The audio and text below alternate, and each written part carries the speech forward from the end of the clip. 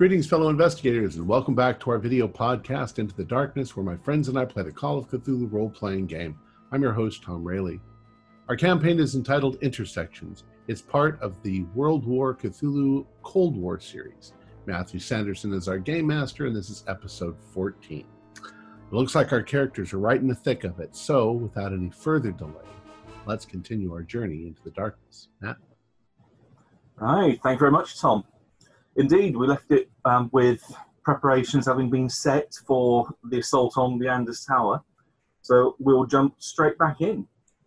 I believe we have Robert, Natalia, and Eamon heading over to the tower while we have Postgate sat at the Bosphorus University, where one of Ekmechi's gate boxes is set, just in case he pops back over there as a line out. I think also the others are going to hopefully get hold of Ekmechi's orb that will bring them to the university as well. So I'll be driving the getaway car as well, effectively.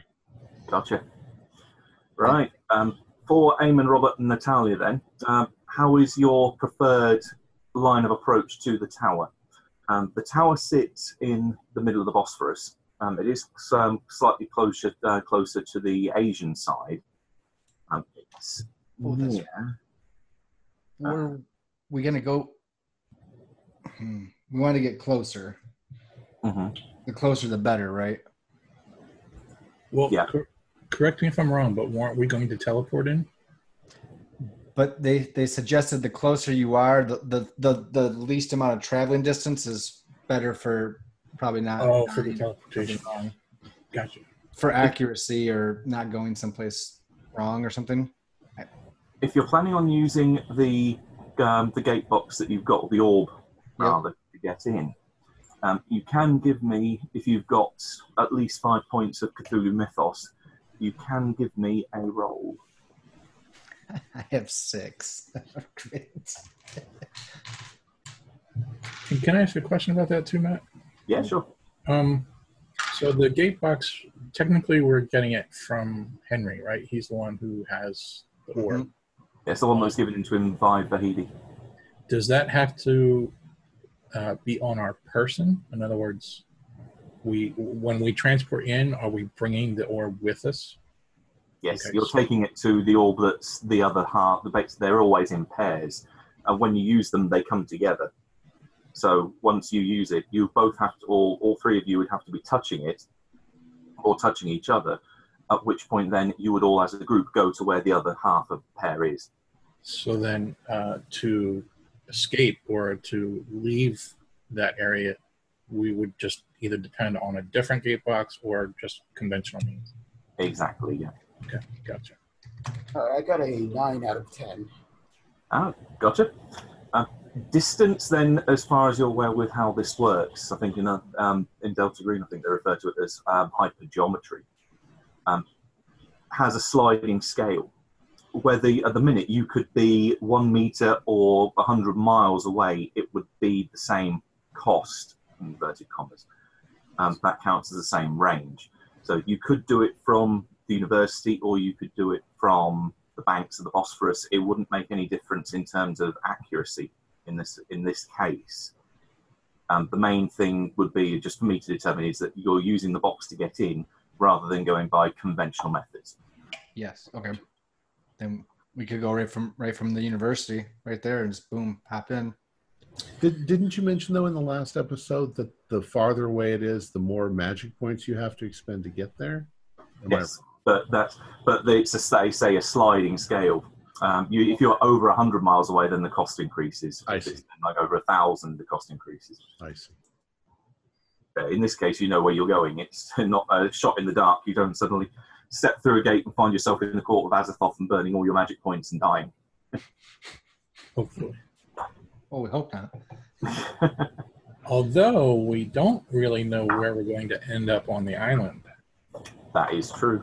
So I'm wondering, should we still try to get close to try to gauge, I don't know, like if people are walking about or if lights are on or... Well, it's under construction right now, so if it's nighttime, Yeah. unless they're working construction at night, which I don't know if they would or not. And we can still get close enough to look. I would think reasonably that it would be abandoned. I would think. Wherever you end up, you're going to be quite well. Vahidi is going to be there. Yep. She has the other orb, so expect to see her when you. Oh, okay. And that's another question: is she a target too, or do we try to like neutralize her without being lethal with her? No, I think our target is primarily Akmechi. However, in the moment, I leave that the discretionary powers up to you two. I mean, if you're threatened, if it turns out that she's not reliable and you're threatened, then that's going to have to be dealt with. But she is not a target as such. No. All right. I know. Did we get body armor? Was that part of the viable list of things that were delivered, Matthew? Yep, I believe it was one of the things you requested. I just didn't know if it was actually something that was. I don't know what body armor was like in the 70s. So I think it's going to be this. The limit would be something along the lines of a bulletproof vest. okay. So it's not going to be entirely body covering, but at least will provide some degree of protection. Yeah. It will, against bullets, it will provide you 2 points of armor. Okay. All right. I would get people locked and loaded on grenades, frags. I definitely want my 12 gauge shotgun along with my automatic and my knife, and I'm good with the vest. And What type of grenades did you pick up? I asked for frag, smoke, and flashbang. Okay. Maybe you have Yep, a flashbang ready. You'll certainly have flashbangs. They're not an issue because I know they would be, at least an equivalent would be around. Yes, please. What do you say? The flashbangs were good? Yeah. And I was thinking about getting the flashbangs. That's what I particularly wanted. I'll be right back. Flashbang will probably be the most useful. If we have to use regular frag grenades, then we're way over our head, probably. You definitely have at least anti-personnel. So these grenades, unlike necessarily in the movies, don't necessarily throw them into a room and they blow the entire room up. Sure. But they are used to neutralize the fleshy adversary. Yep. Okay. And what about a silencer or something like that? Do we? Oh. Yeah, you can definitely have silencers because this is as you explained to Bennett, this is not where you are going in to do some work. You don't want to necessarily have too much attention drawn to you. Then the silencers, can they be the movie-style silencers that are actually silent? They'd suppress the sound as best they can. It ends up being almost like a or a click, click, click. So Okay. it'll be heard in the same room, but not necessarily beyond it. All right, that sounds good. I don't think that works my sawed off, but I'll definitely put one on the on the 38. If they ever develop a silencer for a sawn-off shotgun, then I want one.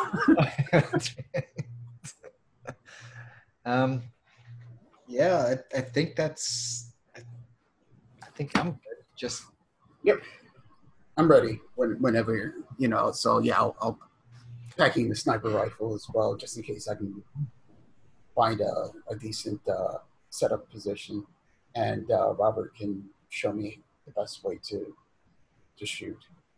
Well, if you guys are looking at me, you'll notice that I'm nervous, and a nice coach halftime pep talk might be good too. So. Well, I'm not nervous. I'm going into this thinking that I've got two of the best people on my team, so yeah, I'm actually kind of confident in our success here. Right, that makes one of us at least. But I think we're ready. Do we know how to use this little gold orby thing? The Tazy? Yeah, well, as you've got at least an idea that it is a gate, or it's a gate box, and I believe Postgate has worked out through trial and error how to use these. I'm assuming that knowledge will be shared between you. Okay. Correct me if I'm wrong. No. we're sharing the information, at least. Yes, I'll tell him everything I know. Right. In which case, the three of you grab hold of the orb. It requires 1 magic point and 1 sanity point to use. Oh. Okay. Magic points we get back. Yeah. Okay. What time are we going in? Do we want to narrow that down? I think it should definitely be after dark.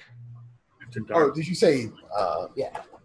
You want to do like 2 or 3 a.m. kind of thing, or Yeah. catch him sleeping? Hopefully. Dude, does evil ever sleep? It depends on how loud this process is, first of all, and also we'd have, if we are going at night, we'd have to have flashlights in it, in order to be able to see. So we'll have to be careful with those. What do we have in the fridge? Do we have any leftovers? Restaurant leftovers? If he has dogs, I want to bring like a steak or something. Oh, that's not a bad idea. The sausage links, you gotta have those. That's the common. You want to coat it in like rat poison or something? Oh, we don't. Just something to distract them. Like if they start shaking this, we could just... Well, the thing here is, they can eat the meat quite quickly, and then they'll still be on us. But with rat poison, or maybe even coated in chocolate or something. I mean, if you kill don't, them.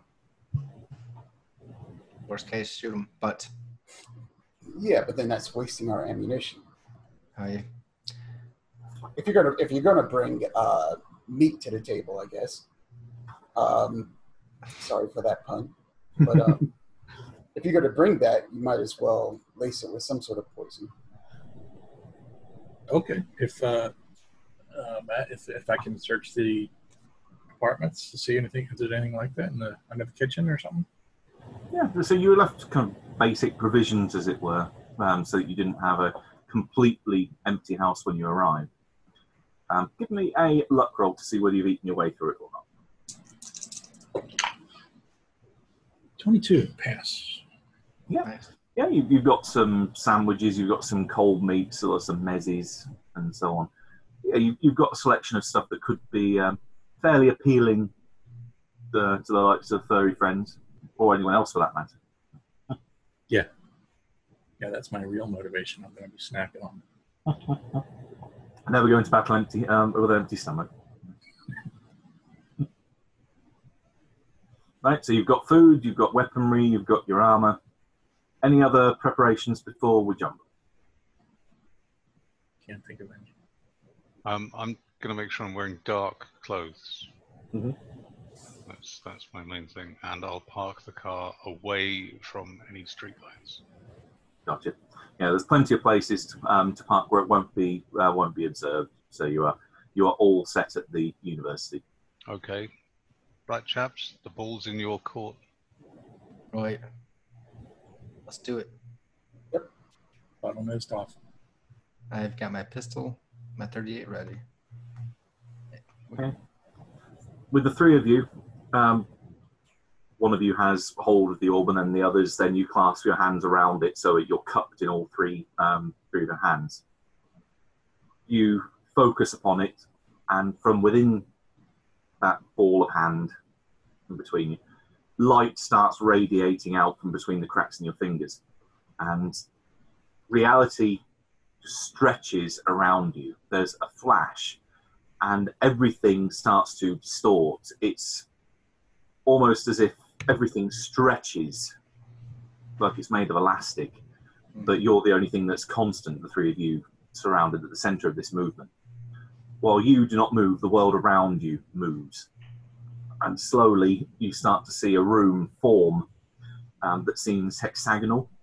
It's stone, there is light, there are tables around you, and then everything snaps back into focus. Can I have a party luck roll from the three of you that are going? So whoever has the lowest luck. Mine is 59. I actually got it back up there a little bit from the beginning. I'm at 57. Winner so far. I'm telling you, you're muted. Mine's is 60. Oh boy. So he's aiming. That's you, LeBeau. See, I just wasted a 22 on bringing snacks with him. So here we go. Gotta have snacks, man. Oh. All right, 52. Ooh. All right. Is that a pass? That is a pass by 5 points. Hey, there you go. Right. In which case, when you arrive, you hear that there is sound above you. So there is definitely some room above where you are, but there doesn't seem to be any immediate hostile around where you are. You arrive next to a bench. It looks like a workshop that you've arrived in. So the lights are on in here. There's lots of metalworking equipment. There's a small furnace in one corner. There's also what looks to be a fairly prominent wall safe off on another wall, and only one way out of the room. It's hexagonal.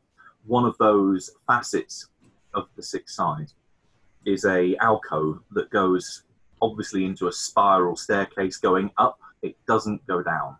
So it seems you are on the lowest level of the tower. And the orb that this connects to is brightly lit when you arrive, but that light is now rapidly fading, as is the one in your own box or your own orb. Where's that sitting?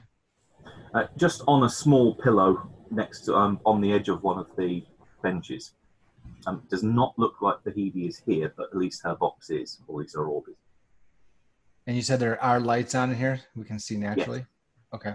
Yeah, there are electric lights. There are no windows, though. Okay.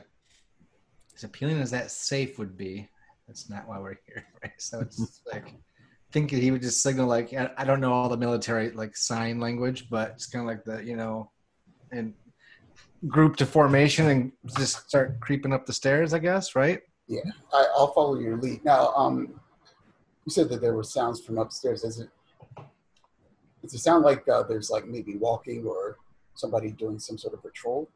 It sounds like walking, except someone with a lot of weight behind them. It sounds like someone heavy moving around up there. The question, does it sound like it's just one person probably pacing back and forth, or does it sound like several? It sounds like one person. And you can give me listen rolls as well. Let's do that. If we're not seeing Ooh. Got a 96. I got an extreme success of a 8 Nice. out of 45. Oh, yeah. In which case, you hear some gentle snoring off in one corner behind one of the benches. On this floor? Yes, on this floor. Did anybody else hear it? I don't know if I kind of overlapped there. No, I actually failed to. Wayne, did you got it right? No, I got a 96. Oh, okay. So I'll do like the stop and I'll point to the area, just like, and then just approach it with the gun drawn. Yeah. Don't look good doing this. I can't. Yeah. I don't. And yeah, just so it's like you said one of the alcoves on this down here. Yeah, there's the one alcove, the biggest alcove, which leads out and then is a spiral staircase going up. The other walls there are carved arches in a couple of places where it looks like there might have been a doorway, or at least planned but not built, or not built yet. And near one of those, not so much that it is an alcove going into the wall, but behind one of the benches in front of one of these arches, there is gentle snoring coming from roughly, as you've got an extreme, coming from roughly floor level. You think there's probably a small cot bed that's just out of sight down there. Okay. I mean, I guess we gotta check it out, see if it's Vahidi or. Sounds like the big guy's upstairs. So, I mean, I would creep over, and if they follow me, that's fine. Just kind of, get the gun drawn and see who it is. Because it is right, just it's just a few feet over, right? Like it's about say 15 foot across. If I could get your attention, Sure. I would be like, I would point to him and I would draw a line over my throat. we don't need anybody coming from behind and surprising us or ambushing us from behind. So if we can quietly take them out. So like Eamon like nods and he holsters his gun and he pulls out this really, I'll just say a big ass knife, like not quite Rambo size, but a really good sized knife that looks old but in really good shape, right? Mm-hmm. He just has it point down and he creeps over just to check it out. I want to determine who it is first before I go stabby. Yeah. So you quietly make your way over.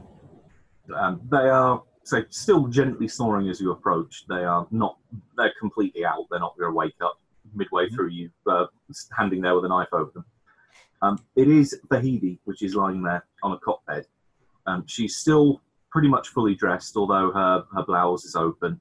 Her head's laying back on a pillow.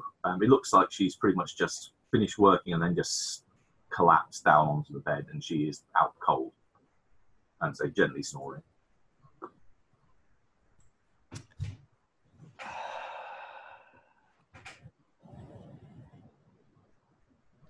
She's not the priority. I don't know if I can mouth this to Natalia where she will understand it, but I'm just like.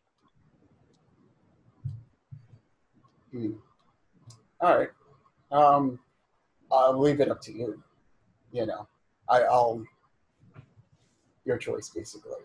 I don't know how it would. Yeah, I mean, we will all have training, I guess, in the military with military sign language. So I would do the equivalent of, it's up to you. I don't know. I mean, I would take her out, but then that's just me.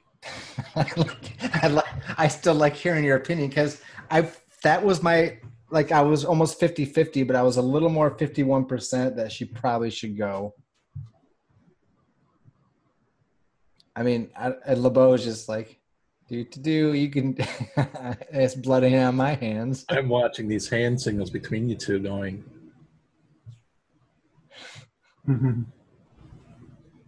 I almost feel like I should leave it up to a dice roll. I don't know. Like, I don't know how a person in this situation would react because she wasn't seen as a threat, but who they represent or what they are can be perceived as a threat. And I mean, if she just wants to take the crown when the king is dead, that doesn't really make her much better. Right. I guess I'm talking out my justification to make myself feel better. Can you blame a guy? This is a life here. Can I, and if this is like metagaming or whatever, just stop me or whatever. But I'm wondering, we sort of asked Postgate what he thought, and he said not to. Mm-hmm. And I'm wondering if that would sort of count as an order from our senior officer. If you're thinking rankings, Yeah. you could view Postgate as being the superior by experience, by age, and so forth. Yeah. But there is no ranking as such between you. You are effectively equals. It's just you're acknowledging his Okay. superior capability rather than being an authority superior. Okay. All right. Sorry. So yeah, it is very much on you. But there will be consequence. Obviously, if you then go back to Postgate and say, yeah, by the way, that person that we didn't want you to kill. Yeah, she did. She's tripped on a bullet. If that's the case, then I'll say just leave her. Okay. Yeah. I guess I thought I was going to go that way, but my gut says I'm probably going to regret this later. So reholster the knife and come back to you guys and just like nod to the ascending staircase, like, basically, shall we? You can, as you've gone over and you've seen her, you can give me a spot hidden roll then, as you're not immediately going stabby. Oh, just him? Yes, he's the only one that's seen her yet. I rolled a 41 out of 45, so yeah. No. Just then, as you're turning away, just to leave her where she is, you catch sight that she's got her arms. One is kind of tucked under her head, the other one's down by her side. In the one tucked under her head, so you can see the hand just coming out from under the pillow, you can see that she's grasping something. It looks like it glints, it's metallic. It looks like the end of a key. By what looks like probably the key that would open the wall safe. It's that kind of substantial type of key. Oh, so it's like a big key? It's not big, it's about like that. But she's got it grasped kind of lightly in one hand. So if you did want to try and remove it, it would be possible. That's not even cool, Matthew. I just don't want to. Hey, that's my job. I'm supposed to be the devil on your shoulder. I know. Way too good at it. I like your style. I leave it. Mm-hmm. I leave it for now. That's not our mission at the moment. We can come back. Gotcha. At least you know where it is when the proverbial hits the fan. Can I catch Eamon's eye? Yeah. I'd be turning around and coming back to you, so I would figure so. I'm gonna use my hands and I'll say, Mm-hmm.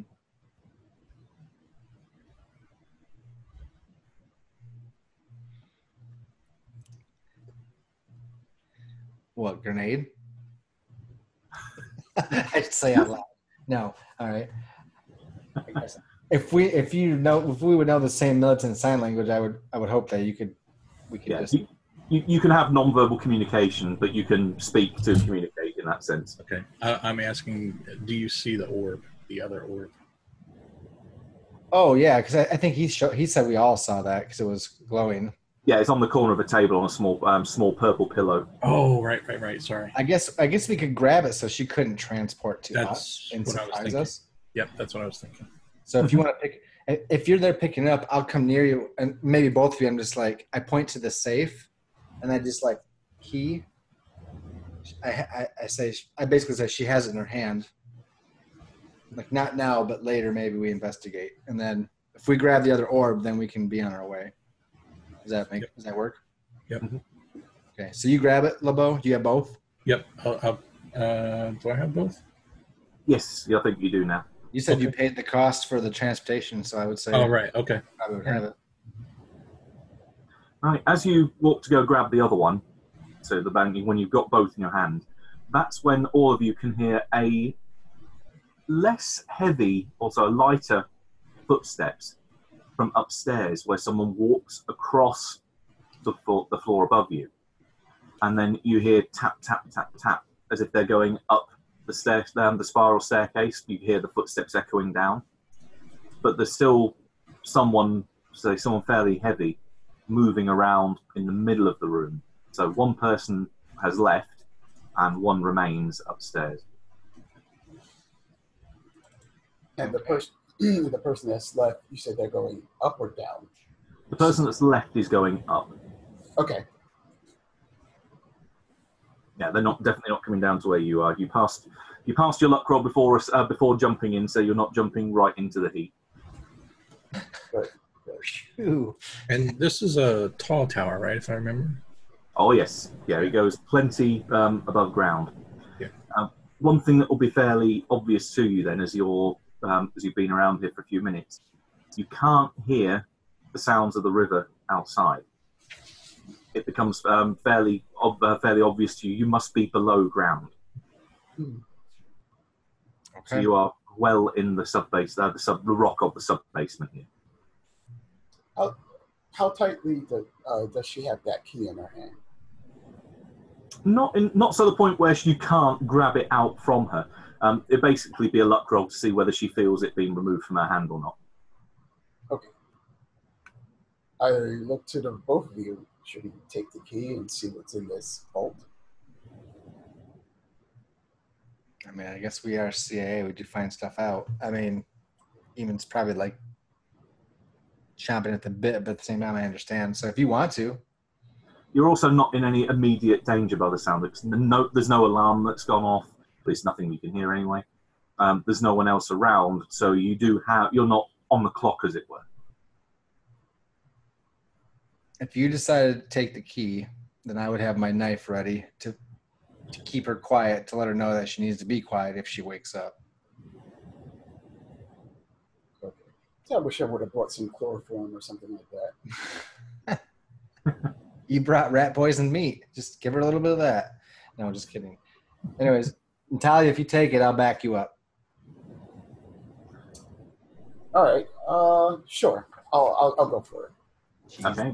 I just Give helped me that tempt luck him. roll, but I feel like I pushed Wayne into that. And that is a failure. There it goes. 75 out of 60. So okay. So not a fail by a mile, anyway. You crouch down beside her, and then slowly start to reach forward and grab hold of the key. You grab hold of the loop around the top, and then slowly start to pull it out. So for a minute there, it feels like you've got it, and she hasn't realised. You pull the head of the key out from between her fingers, and then start to pull back. And as you do so, you just see that she's just looking there with her eyes open straight into your face, but she isn't making any sound. I'll continue to pull the key and stare her right in her eyes with this sort of dead stare, like, you better not move or say anything. No, she remains completely motionless. She just looks at you. You can just see her eyes following you around as you move. Okay. What type of look does she have in her eyes? Not surprised, I guess, but... Give me a psychology roll. I would like to do the same. If that, I'm definitely. Oh, wow, just made it. 64 out of 65. Nice, Wayne. Okay. It's a mixture of emotions. There's partly relief. There is concern and a little bit of worry, but you don't catch any kind of hostile look. Okay. Yep, that's what I was just looking for, to see if she was hostile. Okay. Yeah. No, she's not. She doesn't look like she's on the verge of getting up and starting a fight or anything like that. She's very much keep calm, stay here, keep your head down. I didn't get that, so I'm still trained on her for now. While Wayne while Natalia does her thing. All right, so I got the key. I'm gonna go over to this vault.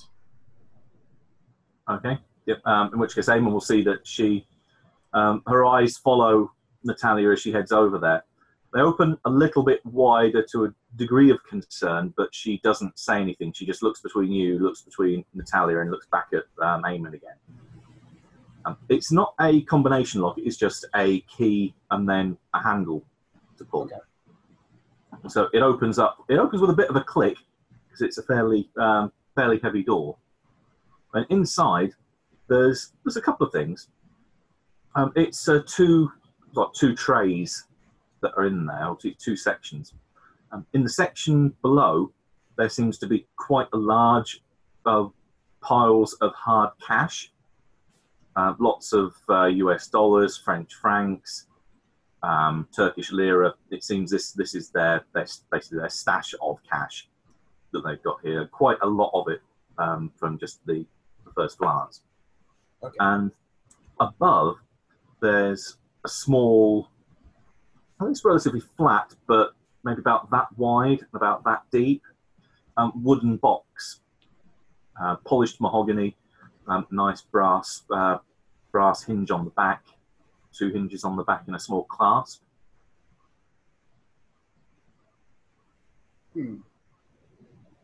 I'll pick it up. Okay, it's not particularly heavy. It's almost as if it's a gun case. Okay. It's that kind of weight, so it feels like it could be a handgun kind of size weight inside. All right, I'll take it out. I'll place it on the floor, and I'll look to the two of you and give you a look like I'm going to open this, but anything pops out that's not supposed to pop out of a small box like this, cover me. I just give you like the hurry up sign. All right, yeah. But then I kind of pull back and I'm ready, I guess. LeBeau. Okay. Has Vahidi reacted differently? No, she's keeping an eye on that. Pretty much just keeping an eye on the box when she sees it come out of the wall. Well, that makes me feel good. I'll look at her. Does she have a look of like fright? Like No, I'll let the ride roll. The roll Okay. ride roll. She doesn't look necessarily worried, but she looks. It's almost as if she's trying to say with her eyes, "Be careful." okay. So I'll open it. Okay. Inside, it's a shaped, again, purple pillow that has a recess in which this thing can sit comfortably and snugly. It's about 10 inches or so long. Exquisite craftsmanship with cryptic arabesques that run all along its shaft. A ornately and seems to be handmade silver key. Oh, good job, Natalia. I'm saying that in my mind. It's like, pack that up for later. She was the one building it for Ekmechi, so I don't know if it's good for either of them to have. Okay, well, that's a little metagame because I can't say that out loud. But anyway, Nope. like, I'm right there with you, so I'm going to pocket this key. Does that mean you're taking it out and put it in your pocket, or are you trying to carry the box around with you? The box is, say, a bit more I'm big. going to take it out and put it in my pocket. I love it when people say that. Can I have a hard power roll, please? oh, God, no way. Natalia, no. And her head explodes. All right. Okay, I felt that one. 83 out of 60. Okay. Spend luck. You can spend luck if you wish. Or push it. Of course, that can be. I'll push it. What is Okay. I like to live dangerously. Oh, boy. Oh, okay, that works. 59 out of 60. You pass. Okay. That barely worked. In which case, you have the option. It's not that it just automatically happens, and also, if on a failed push, you end up multiplying the cost by 1d6 times over. So, yeah, good for you on this instant. You have the option. This thing, when you touch it, that you connect with it, has an innate power. It can open. I hesitate to use the word gate, but it can open a door to somewhere. And that you know that the arches around you are these doors. It has the ability to open one of these arches to somewhere. Nice. So it's really dependent on you now whether you want to open one or not. Right now?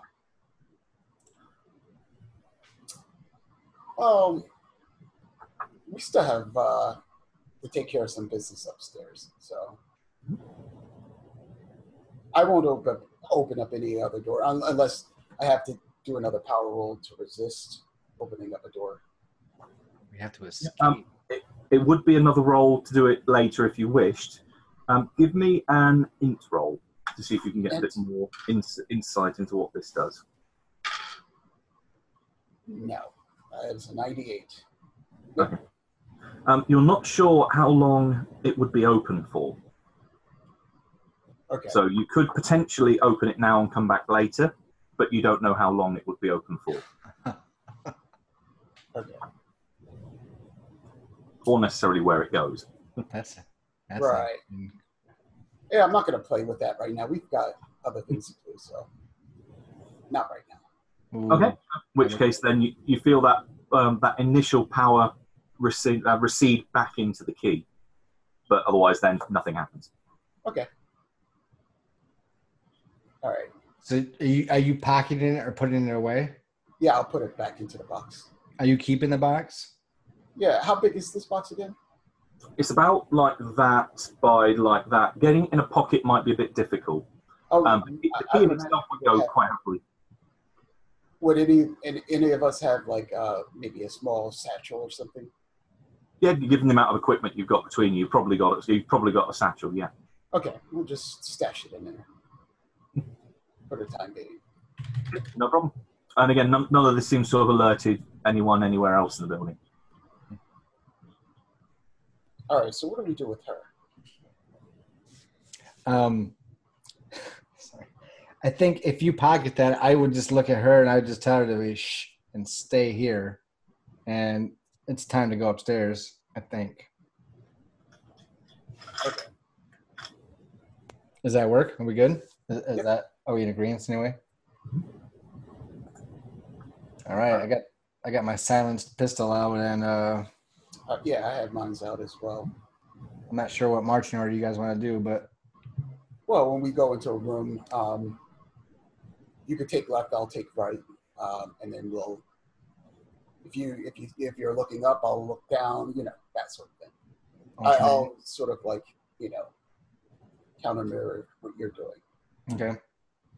Just like all the cool action movies. All right, we're doing it.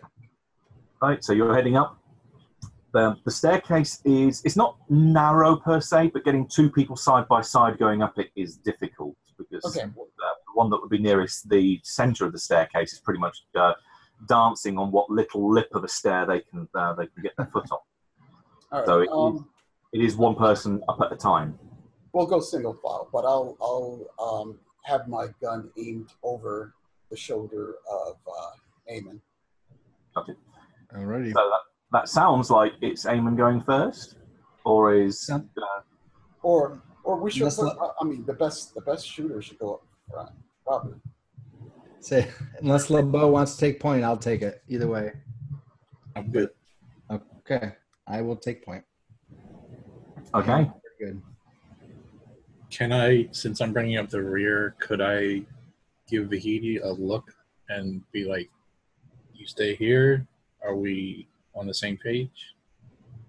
She doesn't reply verbally, but she just nods very, very slightly. Okay. Well, we're good for the moment. She turns into a big tentacle monster. So, all right. Are we? Do we need to stealth or? No, not yet. Anyway. Okay.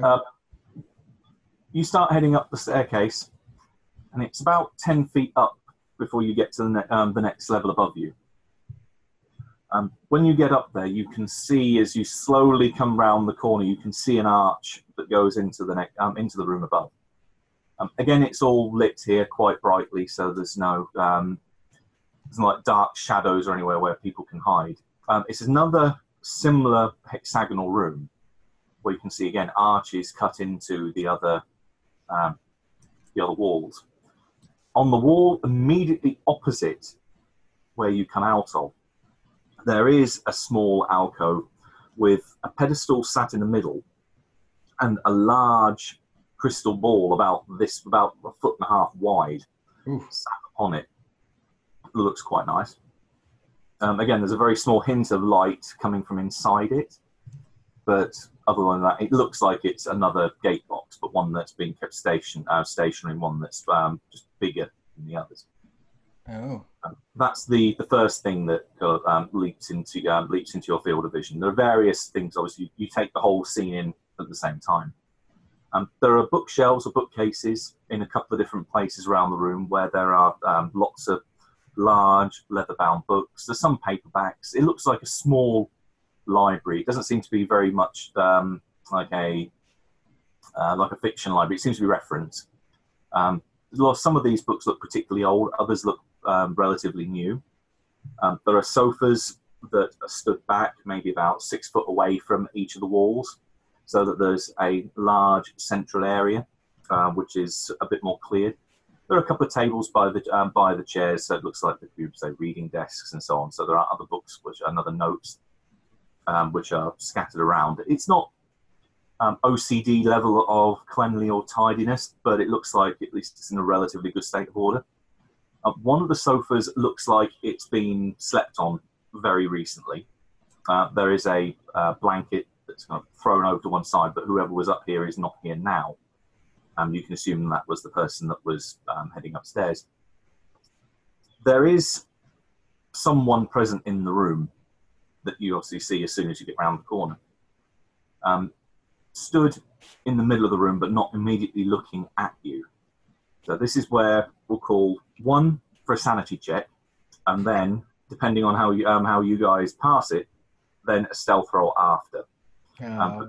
Because Natalia said you were looking over his shoulder to get a good line of sight, you can make the roll as well.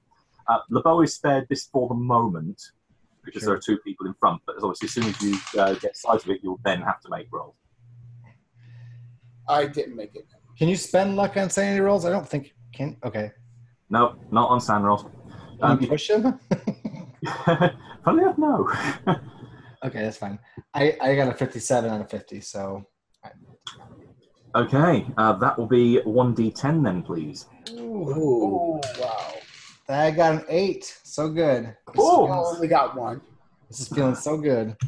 Okay, Natalia's fine then. Eamon needs to give me an int roll. This is the one you want to fail. This is the one you want to fail. So I want a 68 or above. Come on, dice. Fail me now. I got a 52. I passed, Matthew. Okay. Can I spend luck to fail? Actually, yes. Yeah. No, this is one option I always give in games I run. So if you want to spend the luck to fail the roll, you can do. Really, I can. If you don't, then you're going to make a reaction that you're going to provoke a reaction that will attract this thing's attention.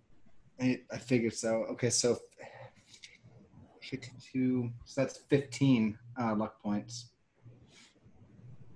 I think it's. I'm going to spend it because I think it's very important right now to stay in the right frame of mind the best I can. Right. I will spend it to just make the roll. Gotcha. Okay, so you don't gasp, you don't suddenly scream or otherwise yelp that would attract its attention. Yes, not that, if I can. You can smell this thing from a way off as well. It reeks. It's like wet dog. It's just vile. It's slightly hunched. You're seeing it from the back, so it's not looking directly towards you. In fact, it's looking completely away. It's almost like a large ape, but its hands dangle down by its sides, but they bend in a way that almost implies it's more insectoid than animal. Long claws that slightly scratch against the floor as it stood there. You can see its back and chest rising as it breathes, but it's just stood relatively motionless. That's disgusting. That's disgusting. I know I want to kill it. That's all I know. I know that I want to kill it. I'm not sure what Natalia is doing, but I just look at her probably like I turn to her like, yeah, wide-eyed. I mean, it hasn't noticed. It hasn't noticed us.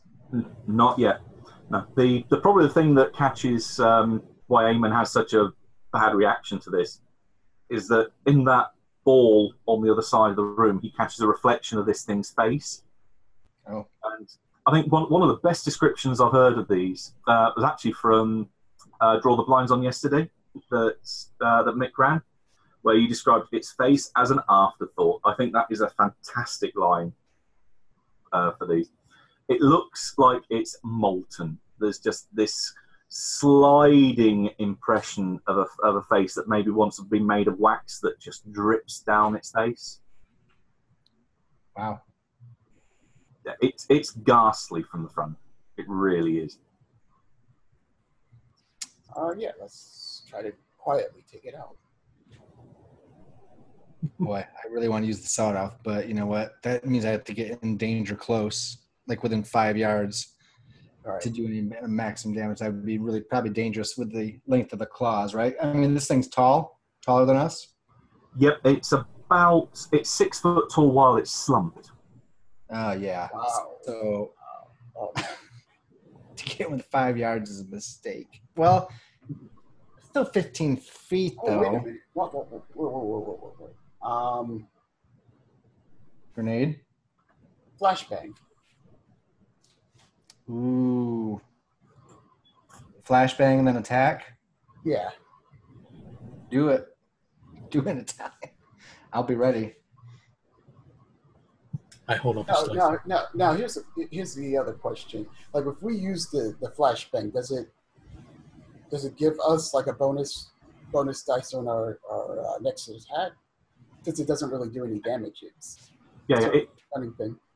How I'd put it, it would be that it has a penalty die, because it doesn't necessarily have an effect on you guys, but it will severely hamper it.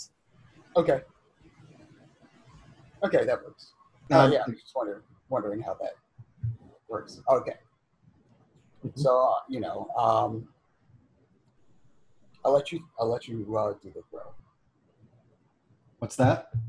So I'll let you throw the flash. Oh, great. I don't even know what that was. It under explosives?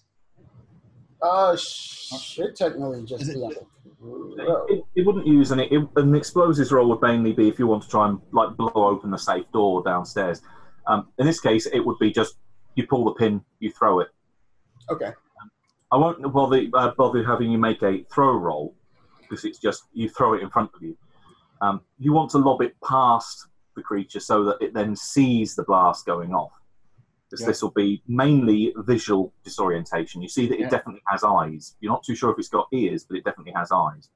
Now we want to like do this and then attack, I guess. Like let LeBeau know, be like. That's what I'm picturing LeBeau coming up the stairs and seeing you both going like this. I mean, yeah, you're probably just behind us, and you see our expression. Like we look down at the flashbang, nod at it, grab it, pull the pin, throw it, right? Something like that. And you should know instinctively, like, what's that? We just basically turn away from it since it's a flashbang. Turn plug our ears. Yeah. I guess I'll throw it. What do you want me to do? Yeah. As soon as it goes off, we can start our shooting, basically. So you want me to do a throw roll? No, so you can just lob it. It's not, and this is kind of pre-combat, as it were. So I'll give you the freebie. You can just throw it into the room. All right. And it's away. Yep. A second later, you hear it hit the floor, at which point this thing in the middle of the room reacts, almost like a dumb ape. It goes, at which point it turns and bang. The room is filled with light, so hands over the ears. You still hear the boom, but it's not enough to disorientate you. Eamon, as you threw it, you can give me a 1d4 roll. 1d4, sure.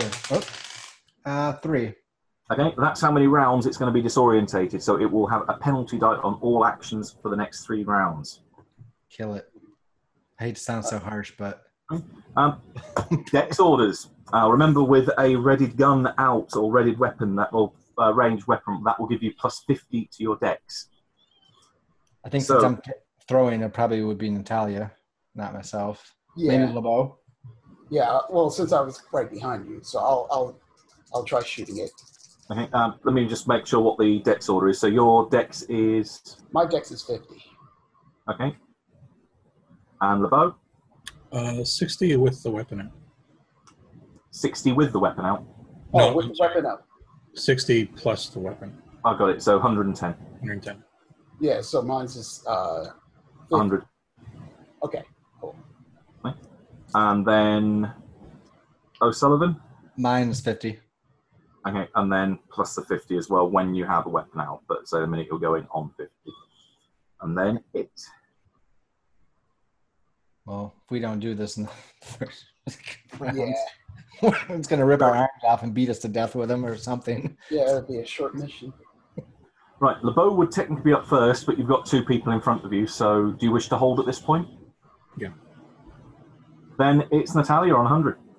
All right. Do we? All right, that is 43 out of 55. Nice. Okay, it's a regular hit.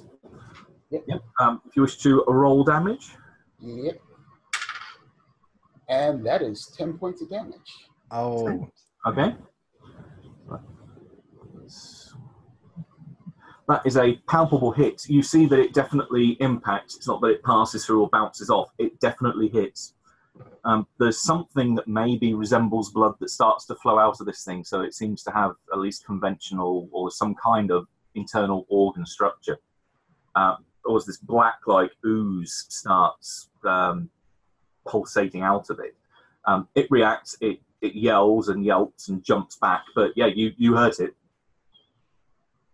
Okay. Well, Nice. Okay. Next then will be Eamon. I will, if I'm able to, as I draw my weapon up, I'll try to move up and over a little bit, like into just slightly into the room so that LeBeau can come next. Yeah, you can make room for him to come by. Yeah, yep. And then I'll fire the 38. I know it's already probably too late to save the noise, but I really figure I have to close hard for the shotgun. So I'm just going to, since the pistol's out, I just use that. But I was not aiming beforehand, so just a standard roll. And handgun is going to be a 20 out of 75, so that's a hard success. Okay. Yep. So it doesn't get dodged against ranged weaponry. So you can roll damage. All right, and this is a D10. And I'm going to roll. That is a 10. That right there. I got that 0, baby. You're making quick work of this. Yes.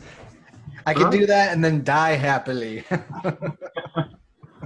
Well, again, it's a palpable hit. You catch this thing pretty much in the chest as it turns. It staggers back, and again, there's a large hole which has opened up in it, and it bleeds quite profusely.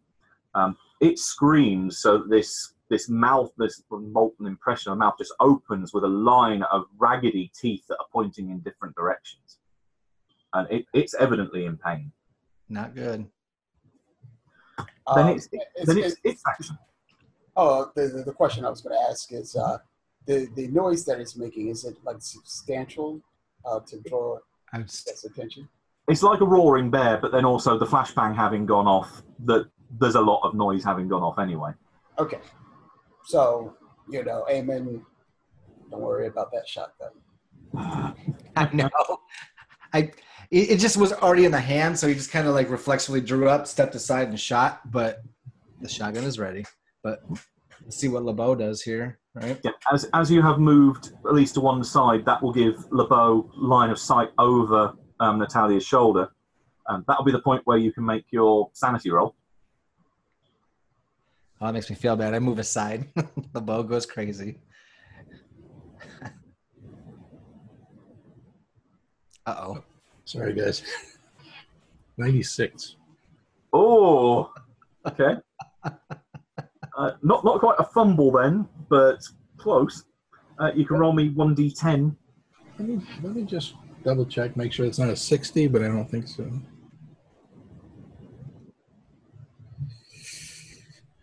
Times when you wish your little dice didn't have that line underneath it, It's a 90, yep. Sorry, 1d10? Indeed, yes. Roll a 1. Ooh, 7. Oh. That'll be int roll time, as it's more than 5. Sorry, Jeff. Ooh, 76 is a fail against a 70. Hey, there you go. Yeah. You retain control of your action. You still take that immediate punch in the face in terms of sanity, but Okay. you are remaining in control of your actions.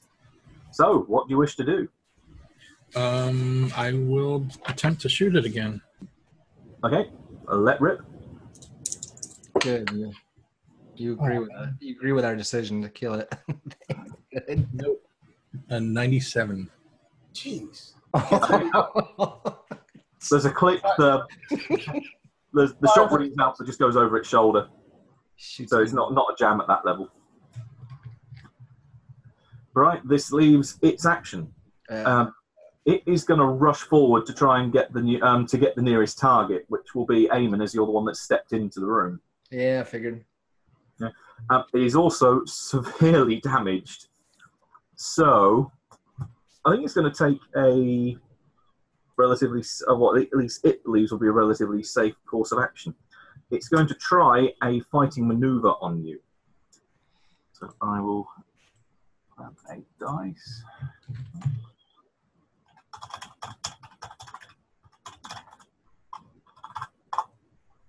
Do I choose to dodge or fight back? Is that how that usually goes? Exactly, yeah.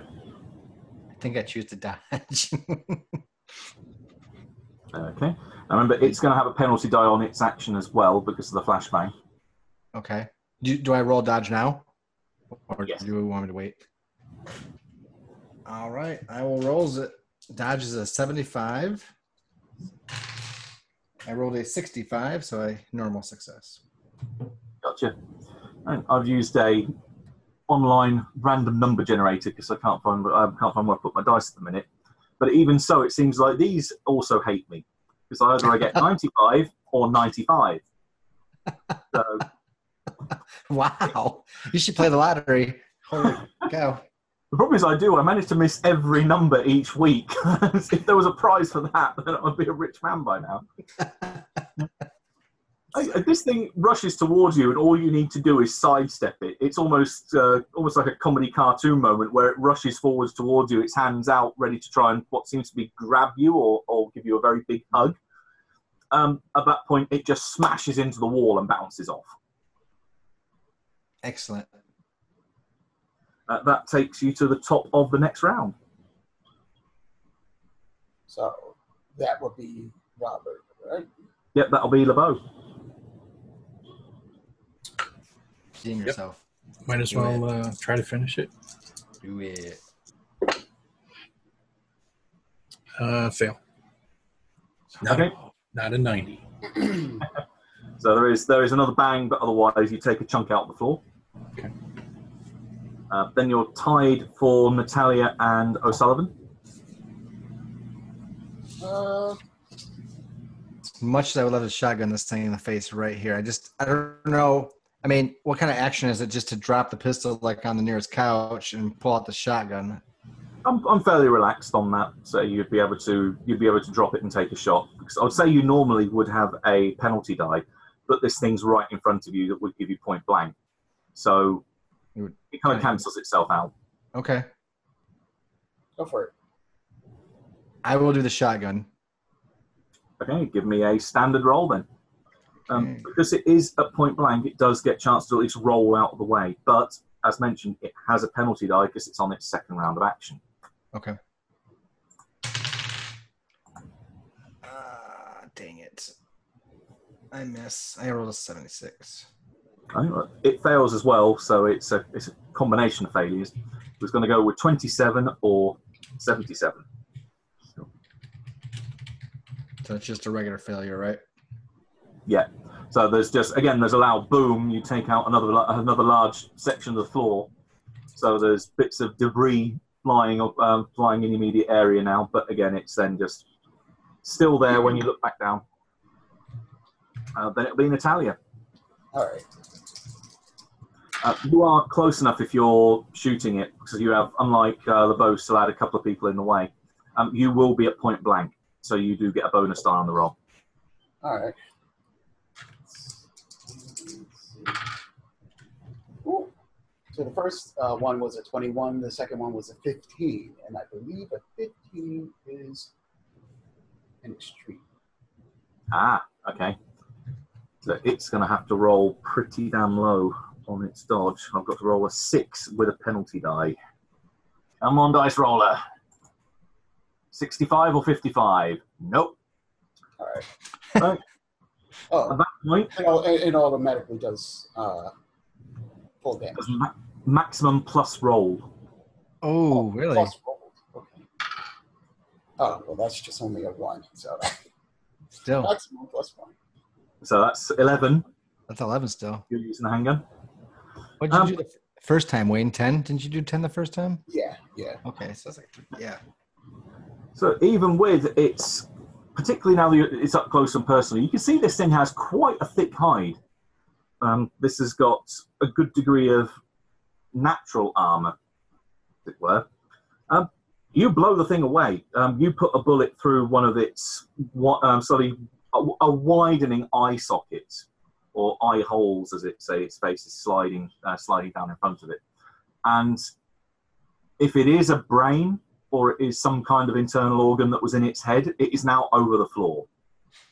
This thing twitches, and the god-awful smell that reeks off this thing just intensifies.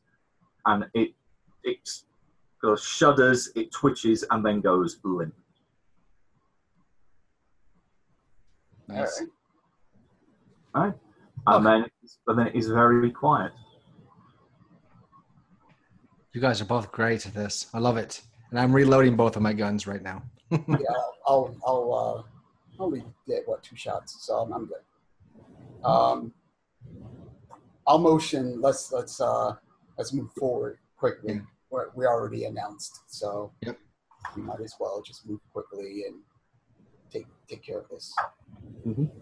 I think I got the shotgun out. If you guys are handgunning it. Yeah. Mm-hmm. And I'll turn to Robert. And I'll quickly say, no need to be nervous. Did I get it?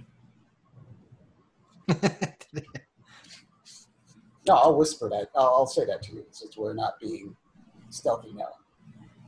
Okay. No need to be nervous. All right. Stop being so modest. Show them your skills. Any noise coming from below? Not from below, no. Okay. Any noise coming from above? Give me a listen roll. That's a 47 out of 65. So I make it. Okay. You do hear footsteps. They are evidently coming down the stairs Oh. towards More you. than one. It seems only like one person. Oh, okay. So I'll motion to you guys, and I'm like, be ready. Somebody's on their way down. So do we take a position like, maybe if it's coming back down for ambush point? Yeah. Yeah, that makes me nervous. Who goes into a gunfight? A man who can afford to, because he's a warlock. I don't know. Right. Give me a group luck roll again. So whoever has the lowest amount of luck. That'll be me now. That'll be me now for sure. Oh, will it? Okay. I have a 42 in luck now. So here we go. I rolled a 48. Oh. Close, Right. but no cigar. No. Right. The footsteps come down staircase. You can hear them echoing, getting louder and louder as they run down. It seems like a normal person. It's just obviously not like ominously getting louder beyond what it should be.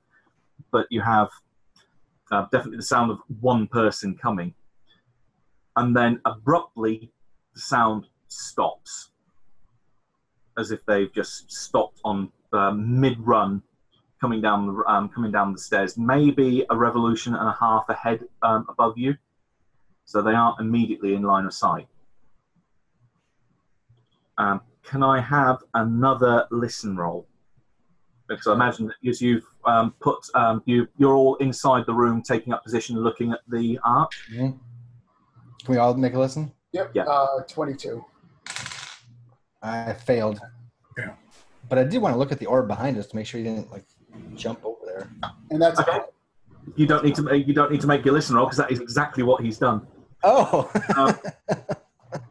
You turn just at the point to see Ekmechi manifest with one hand holding one orb and then him touching the other. As he sees you and you see him, this will come down to a dex roll, or not a dex roll, a dex order to see who acts first. So, his dex is 60. This guy's clever. Oh, man. Wow, really? Mm-hmm. He moves well. Yeah. So Oh, yeah. yours is on par with him. Don't. I think Eamon's dex is 50 from my note here. Yeah. So is mine. And Gotcha. I think LeBeau, his is 62, right? Yep. Right. Well, as he notices he's been seen, so this is as Robert and Natalia are looking towards the archway, and Eamon looks over his shoulder behind him.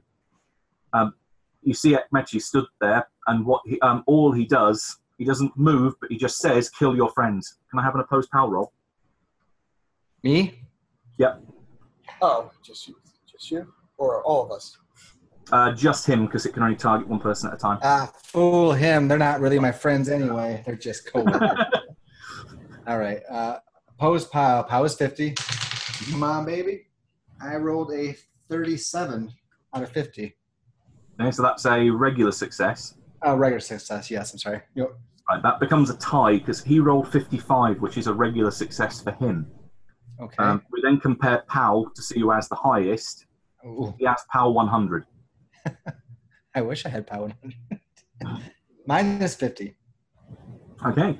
Until the end of the next round, you are compelled to attack your friends. Oh, no. I've never said I was your friend.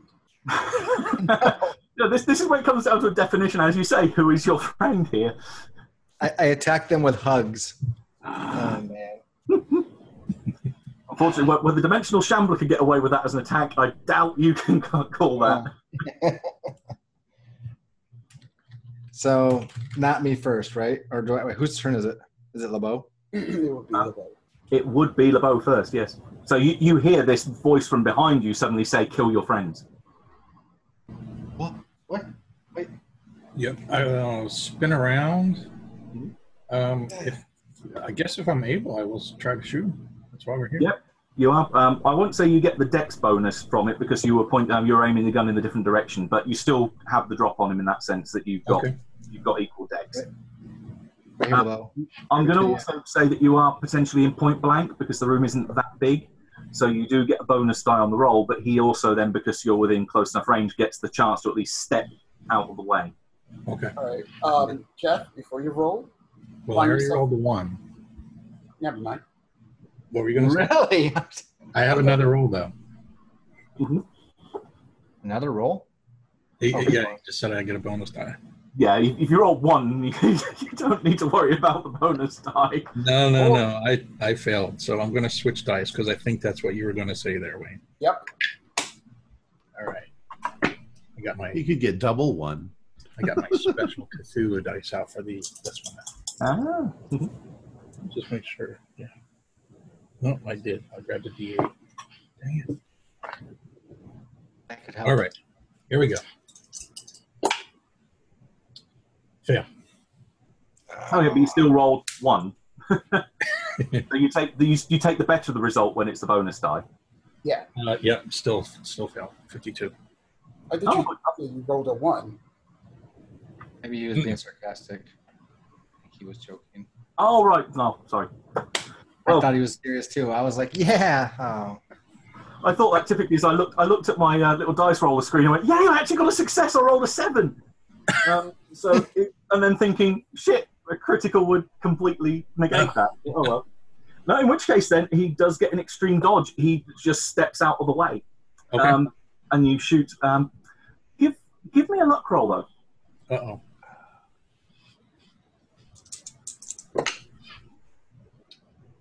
That is a fail. Jacoby got it. Your bullet narrowly on the fail rushes past the big orb on the pedestal behind him and then takes a chunk out of the wall. So the orb is still intact behind him. Okay. Right, that's on 60. So that would then be Natalia. All right, I'm going to try to fire at this guy. Okay, same thing. He gets the dodge to maneuver out the way. All right. Didn't tell you. Put it right between his eyes right now. Nope, that is an 86.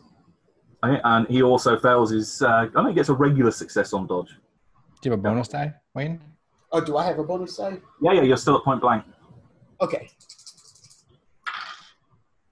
And that's a 75. That's also a fail. No. His regular dodge means that he at least then again just steps out of the way, but doesn't need to. So you're not close enough then to potentially hit the orb behind him. Okay. So I believe that is then round to Eamon.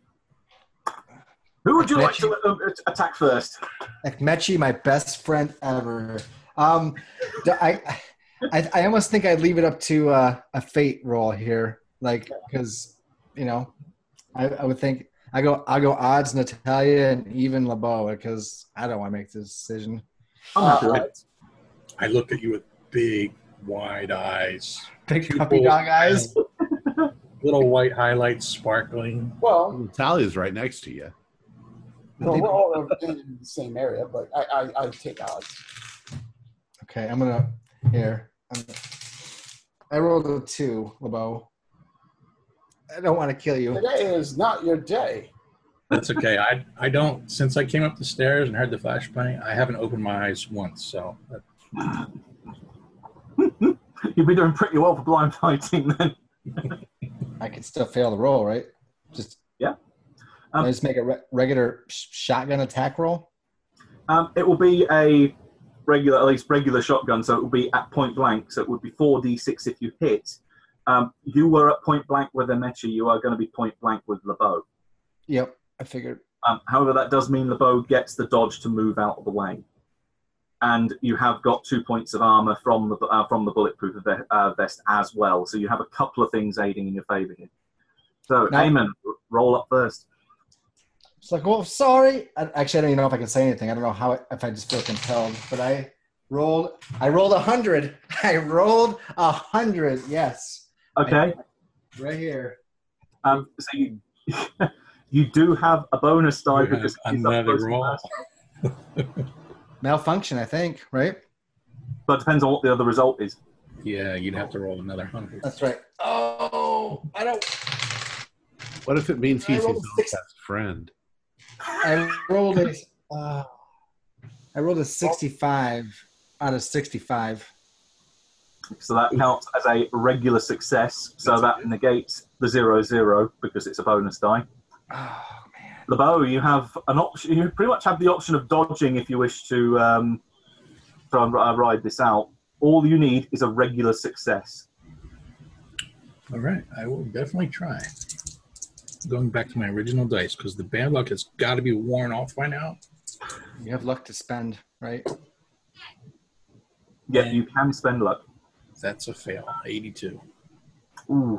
Push the roll. Push the roll. Push the roll. You can't push rolls in combat, but you can spend luck on attack rolls. You can't spend them on damage rolls, but you can spend it on attack. That means that there's a bang. And Eamon, could you roll me 4d6, please? Are you gonna spend luck? Or are you not spending luck? For an 82? Before I make the roll, I just want to make sure because oh my god. And I just want to, Matt, I thought luck you can't roll in combat, but you're saying this is allowed? No, you can't push in combat. I think it's on page 99 of the rulebook that it says the only things you can't spend luck on are luck rolls themselves, damage rolls, sanity rolls to see if you take a sanity hit, or the amount of sanity you would lose as a sanity roll. Everything else is fair game. Okay. All right. Let's see. The main things you can't push because stakes are already at their highest. You can't like say, oh, I'm going to take more time swinging my fist to try and punch you in the face. That's okay. That's yeah. All right.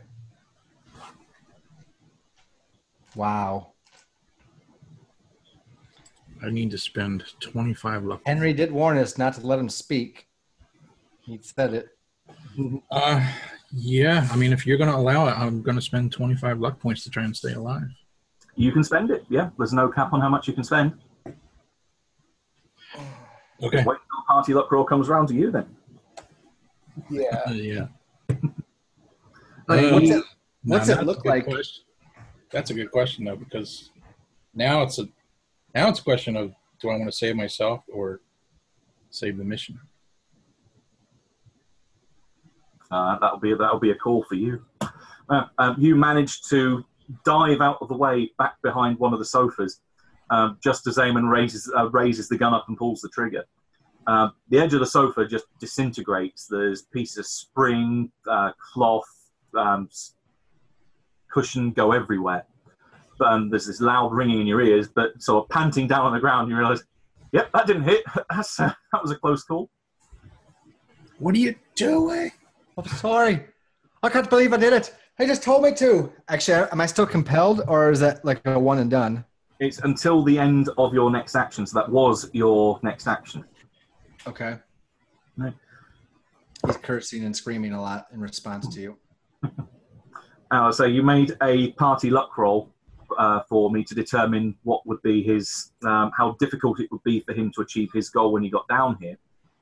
Failing that luck roll means that he is going to be able to do what he wants to do this round or this action. That those of you that are now looking at him as he goes, well, in fact, he goes on 60, which is tied with LeBeau. You are down on the ground behind the sofa, so I'll give you the chance to do an opposed roll to see if you can go before him. So if you roll me Dex. Ooh. The infamous Dex roll. Yeah, 55 pass by 5. I rolled 1! That random number generator falls through. Man. Right. What he does, you can see over the edge of the sofa just as you're about to act. That, as I mentioned, there are a number of bookcases either side. He takes one step forward and lunges towards one particular shelf where you can see sat on the shelf now that there is another orb. He grabs hold of that and vanishes. Oh, come on. Wow. Because he didn't have that one on his person, so he had to get down here to use it. And on that note, we're going to, because I understand that, Luke, you have to rush off. Is now a good time to switch over to the mansion? Oh, if you want to, unless the guy just suddenly appeared in front of Henry.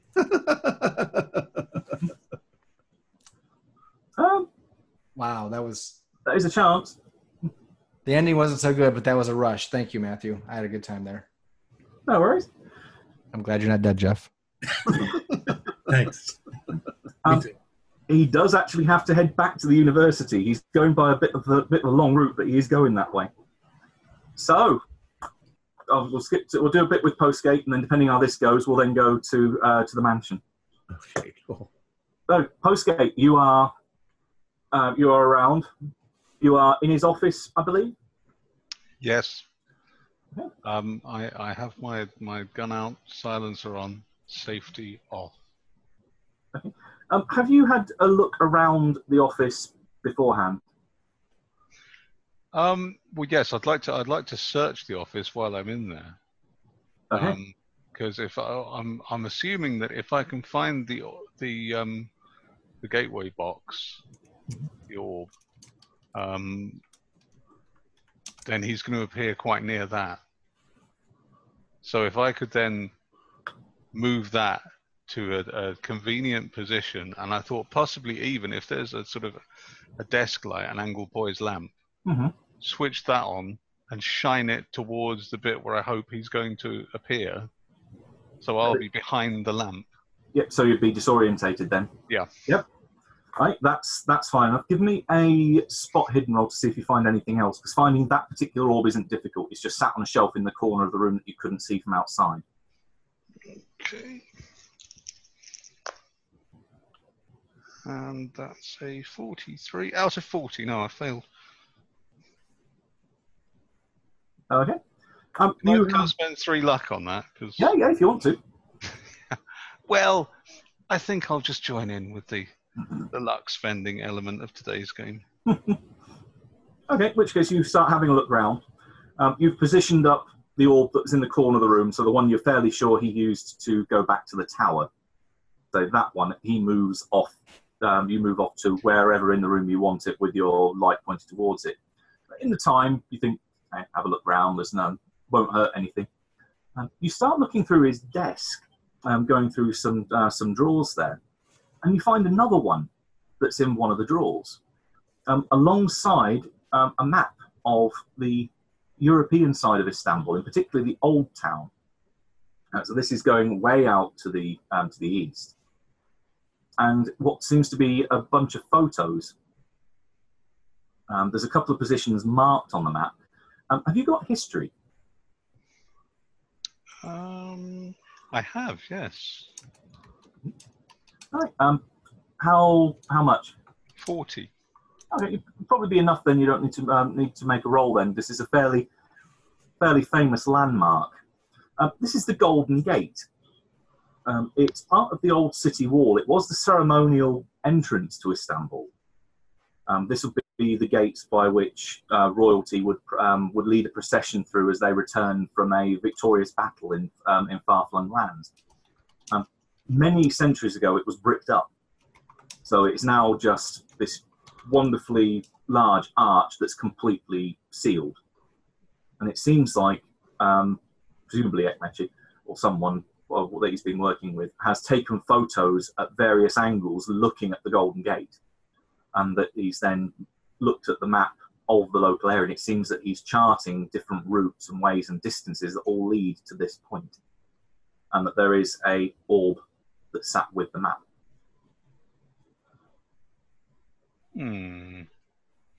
Well, I'll take the map and the pictures.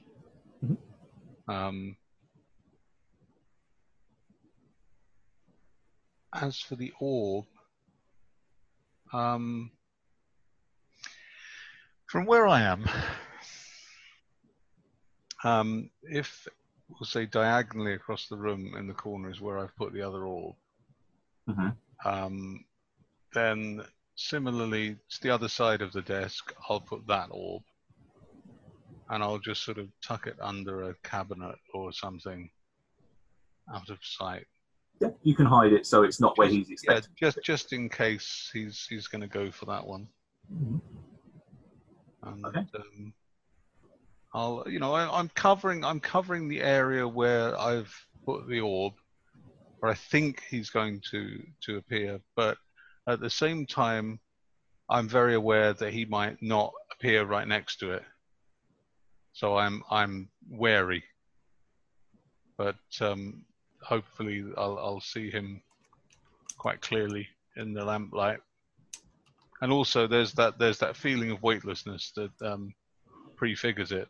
So I'm waiting for that sensation again that I've experienced a couple of times now. Yep, indeed. So I'm waiting. Once I feel that sensation, then I'll be keyed in and ready. Yeah, in which case then, say time passes, it feels almost painfully slow, but then when everything starts to gently lift around you, you have the impression that this is the moment when it's going to go down. And in the corner where you've got you're positioned, again, space seems to stretch out in a long corridor, and then Ekmechi snaps into focus, holding on to the orb in the corner with the light pretty much full in his face. I am going to shoot him. Okay. I will give you, let me think. I'm going to give you a bonus die because of point blank, and I'm going to give him a penalty die because he's got this light shining in his face that disorientates him. So he still gets the chance to dodge because it's point blank, but he is at penalty to do so. Okay. Well, my first roll is a 41, which is a regular. Let's see what my bonus die is. Come on. Oh, and that's 22, which I think would be a hard. 22 out of 45. Yeah, that's a hard. You are somewhat lucky. My rolls were 26 and 46. 26 would have been a hard, so would have been enough to break the tie. 46 is only a regular success for his dodge. You hit him. Excellent. And that's 1d10 plus 2. Oof. You've got a chance. That's 11 points of damage. Okay, you haven't killed him outright. He's got 1 hit point left, but that is certainly enough to force him to make a con roll. Wow. You can say something nasty to him now. Sorry about that, old boy. Surprise. No, I'm gonna tell him about the time that I went to see the world's largest purple spoon. Just as you walk over and put a bullet in his head. And he says, kill me, please. Right, he rolls a 16, which is almost an extreme success on his con. So he is still alive, but he is slumped on the ground with a bullet hole in his chest. Oh, can I just... I don't want to get too close to him, just in case. Coup de grace. Yeah, I'll finish him off. Okay. He does at least get part of an action, I'd say. But all he'll do is just hold up a blood-stained hand, as if just almost like saying it to back off. And I think with his 3 words, he'll say, "Just wait. I have," and then it depends if you want to let him speak or not. Nope. Okay. I'll give you. Well, it's going to be 2 bonus die at that point, I think, unless you roll ridiculously badly, like my kind of level of badly, then he's dead. Well, that was a 12. Is the first one. He's gone. Yeah. You put a bullet squarely between his eyes, and for all the magic he has, he cannot withstand damage, physical damage like that. He's all about trying to avoid it rather than withstanding. So right. there is. Well, I'm going to take both the orbs, the one he's got on him, and the one he's jumped to, and the other one. Gotcha. With the map.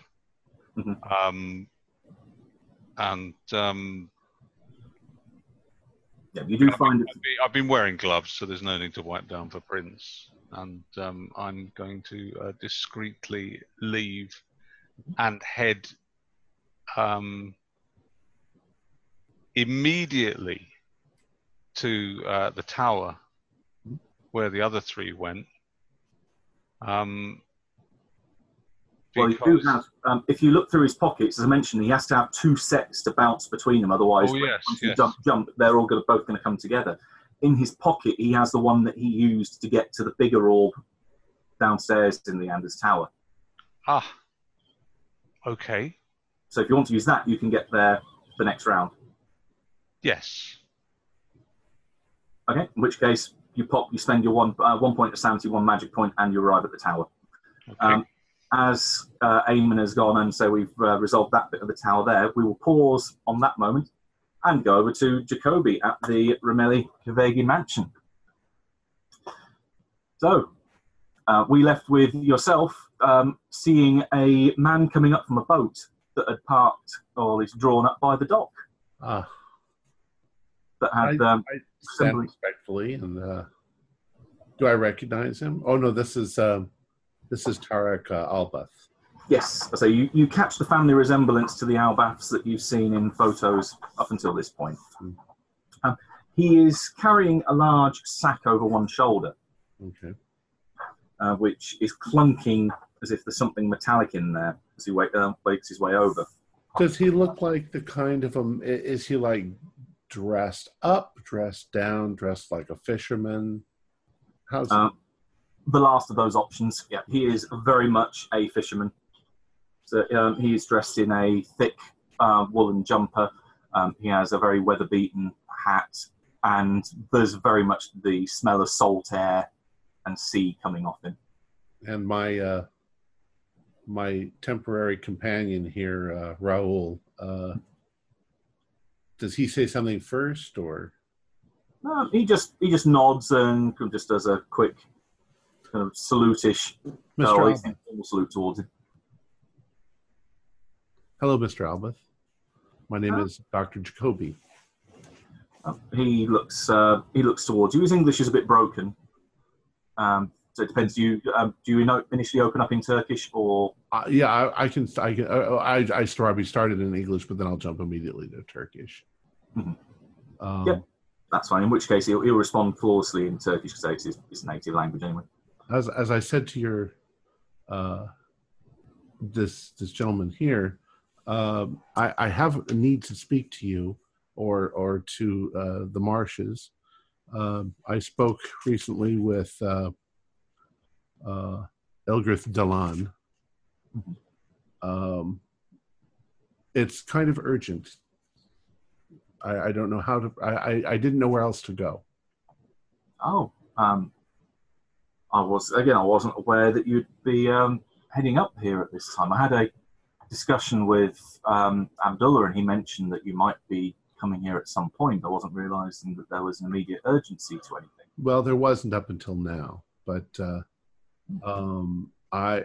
Whoever is in charge, whoever is an important person with the colony, I need to speak with them. Would that be you? I can arrange a meeting. He kind of taps the bag on the back of his that he's got slung over one shoulder. This can bring them to us fairly quickly. Well, so if you say this is important, then I can use it. I would say it's extremely urgent. Yes. But yeah, you've got come with me, and he just gestures back towards the dock. All right. As you're walking, he says, "What's the? If I may ask, what's the urgency?" Their discovery. He raises both eyebrows. Oh. How? I mean, someone found one of them along the coast, or one got sloppy? I'd rather explain it just once through. It's yeah, he nods. That's fair. I hate repetition myself. So. Right. He puffs himself up, takes a long breath, closes his eyes, and reaches into the bag. He pulls out initially his hand wrapped around a large chain, which, as he pulls it out, it forms at the end a large pyramid about 1.5 feet tall by about 6 inches wide. That's carved on all sides with what you would be aware of as Deep One imagery. So this looks like it's been either fashioned by Deep Ones or fashioned after their artwork. So it's definitely of a particular style. He grasps hold of the chain in both hands in front of him, and you can hear him mutter something under his breath as he concentrates. And then, while one hand keeps hold of the chain, he lets go with the other, and it falls through his fingers and drops into the water. You can feel almost a palpable wave wash over you, even though it's not water, just the air ripples as this thing hits the water, and that ripple extends out and flashes across the water in front of you. This is how you call them, I say to him. Yeah, he kind of breathes out, nodding, and turns to you and just nods and says, "They're coming." I know almost nothing about your culture. Is there anything I should do? Shake hands, bow? Oh, he almost chuckles at that. Well, it's not my culture. It's very much theirs. I see. I'm just a poor, unfortunate soul that stumbled across them and managed to make a deal to save his own life. I see. But no, I wouldn't recommend physical contact unless they ask. Right. They can be very protective and very mean. Okay. Time passes because it takes a little while for the summon effect to work, so they still have to physically travel to this point. So he's quite happy to sit with you on the boat, waiting and passing time. He'll offer you some coffee that he's got in a thermos flask. There's just some small snacks that he's got left on the boat, so like packed sandwiches. Nothing particularly flash. Just as the sun's gone way down by this point, just as the stars start arcing across the sky, and it becomes a relatively cloudless night. Could we say that I ask him how he came into contact with them, or his story, so to speak? I mean, you don't have to go into it now, but no worries. That can be relatively quick. He actually shows you a book that he pulls out of a locker on the boat. And says, "Well, I got this when I inherited the boat from my father." It was a series of notes left by his father.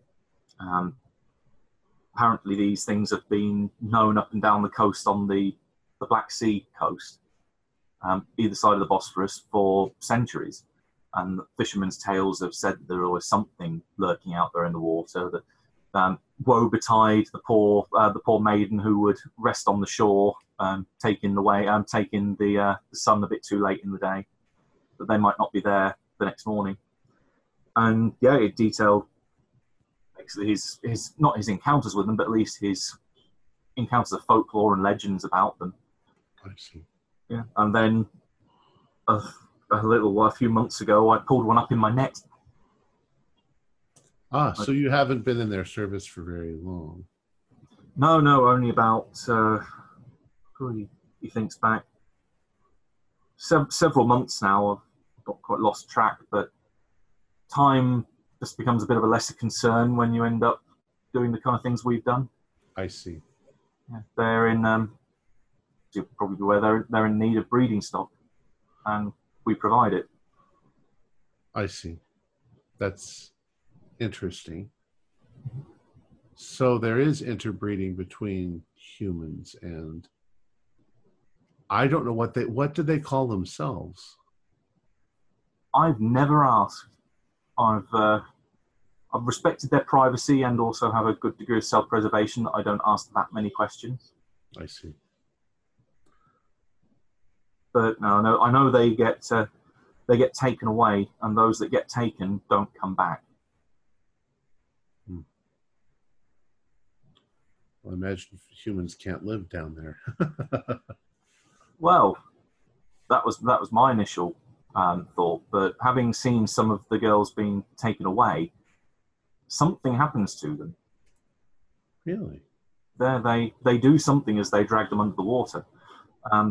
I've seen them almost as if they don't cut their throats, but I've seen claws dig into the neck and no blood come out. So whether they give them gills, I don't know how it works, but they get taken away and they, like I say, they don't come back. I think it would be pointless if they just take them away to drown. That's fascinating. And a bit terrifying. How long do you think it will take before they arrive? It shouldn't be that mid-sentence, you hear a splash on the other side of the boat as something breaks the waterline. Okay. And walking out of the mud and breaking the waterline, you see this creature about easily 7 foot high, big, muscular, thin on its back, starting to recede, going back into its almost leathery hide. Again, claws draped down by its side as it starts to march up out of the waterline. And it stands on the shore and looks towards you alongside the jetty. I say to my friend, Mr. Albert here, I say, do they speak Turkish? Yes. In fact, Jacoby, you can give me an int roll. Intelligence? Mm-hmm. I got a 21 out of 80. While there's certain, obviously, fish-like features that look similar between a lot of these creatures, this one looks familiar. So it has Jacob's eyes. Oh yes. And when it looks at you, there's a similar look of recognition as it opens its eyes a bit wider.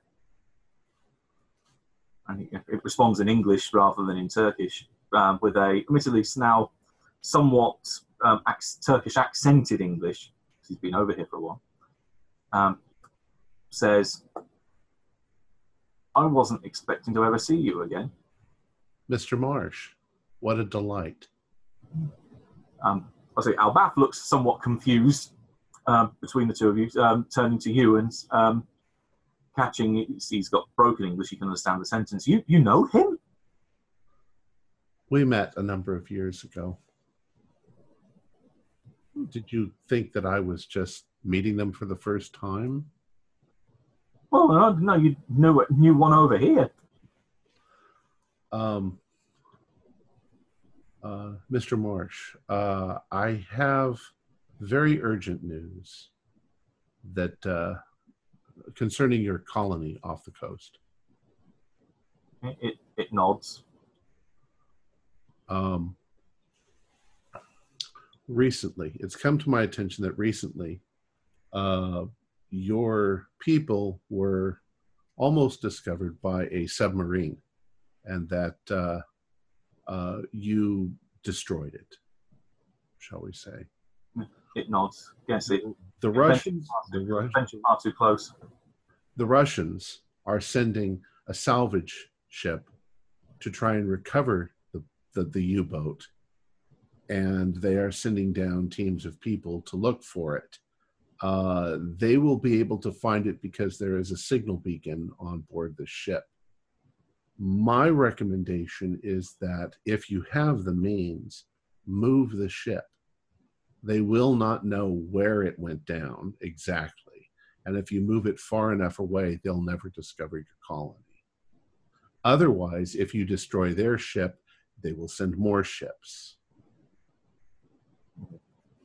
You can see a tense look coming across its face, and its eyes narrow slightly, and you almost not growl, but definitely make an uncomfortable noise. I can see how this would be a problem. I have a problem myself that after our last meeting, and me having thought that if I moved halfway around the world, I wouldn't necessarily be subject to these kind of problems again, for me, that I am still considered somewhat of an outsider here. I'm not a local, shall we say, or native to the local colony. I am very much a guest of theirs. I have no authority to order anyone there to do anything. The High Priest, however, he would be the one that I would need to persuade to take this course of action. The locals would, I believe, be very proud and want to defend their colony, which would be, I think, between you and myself, would be a disastrous course of action. Yeah. Human beings are curious, as you know. Mm-hmm. Far too curious and far too stubborn. We have a lot in common in that respect. Well, that's the message that I came here to tell you. I hope that the colony is undisturbed, and I hope that I can be friends with you. I would love to know more. He nods. Certainly, I've never got any sense of hostility from yourself, unlike certain others I can think of. There are always fools, but I believe that science wins in the end. So if we could someday become trade partners, I think that would be far more useful to our civilizations than war. He nods. I certainly, for one, don't wish to see war. You can see there's sort of wheels or cogs turning behind his eyes as he's thinking. And he looks away for a second and then looks back to yourself. There is one thing I can think of that would potentially help the High Priest to change his mind and entertain the idea of moving the submarine so that we avoid discovery and avoid another confrontation with those on the surface. What would that be? As you are probably familiar, if you've come here, you know obviously what this place is and what function it serves for us. There is a stock of girls, he also questionably uses the term, that are used and brought here. The High Priest has seen one particular girl and has voiced his desire for her on a number of occasions, except Abdullah has reluctantly refused the offer of giving her over because she is a particularly high earner for his operation and keeps the wheels turning on the surface. you're going to need to give the high priest something he wants, and to put him in, let's say, a more generous mood. If you can bring us that girl, then he will most likely entertain your plan. He then starts to describe the girl in question. It's Sadiq Arab. I don't think that I could be a part of that sort of thing. I don't know where this woman is. You say she's at the brothel? Mm-hmm. I would not necessarily say that you wouldn't be part of such things normally, but if it's one person against what could potentially turn out to be all-out war, I know where I would. I know what odds I would choose. I understand from the discussions I've had with Abdullah that she is missing. Hopefully someone with your pull will be able to find her and find her quickly. Because otherwise, I'm not sure the High Priest is going to be willing to entertain your plan and would favour all-out confrontation, believing that they would win a war. I'll do what I can. Where would I have to bring this person? Or if I can't find her, where will I be able to contact you again? Here? Back here. If we set a time for 24 hours from now?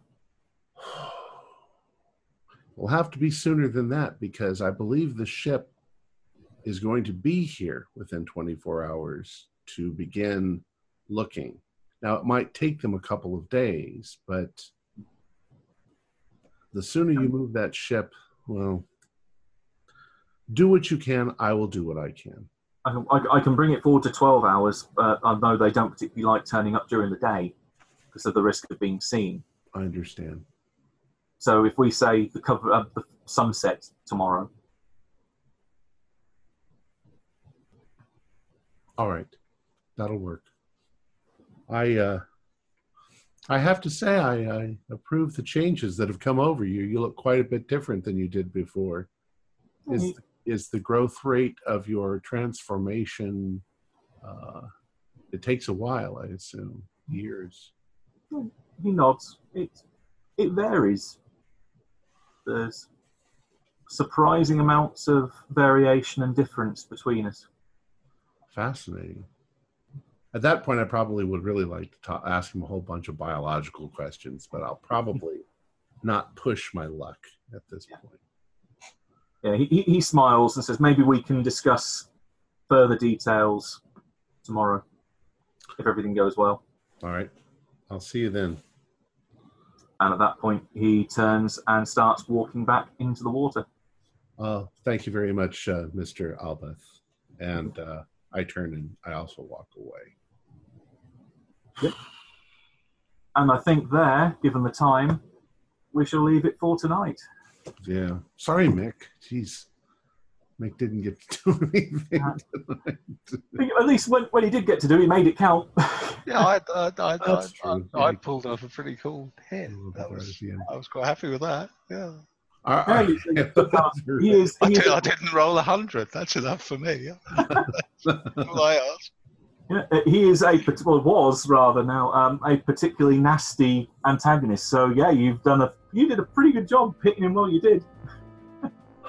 Our players included Jeff Wilkins, Lucas Glasshauer, Mick Swan, Wayne Worthy, and myself, with Matthew Sanderson as the keeper of the secrets.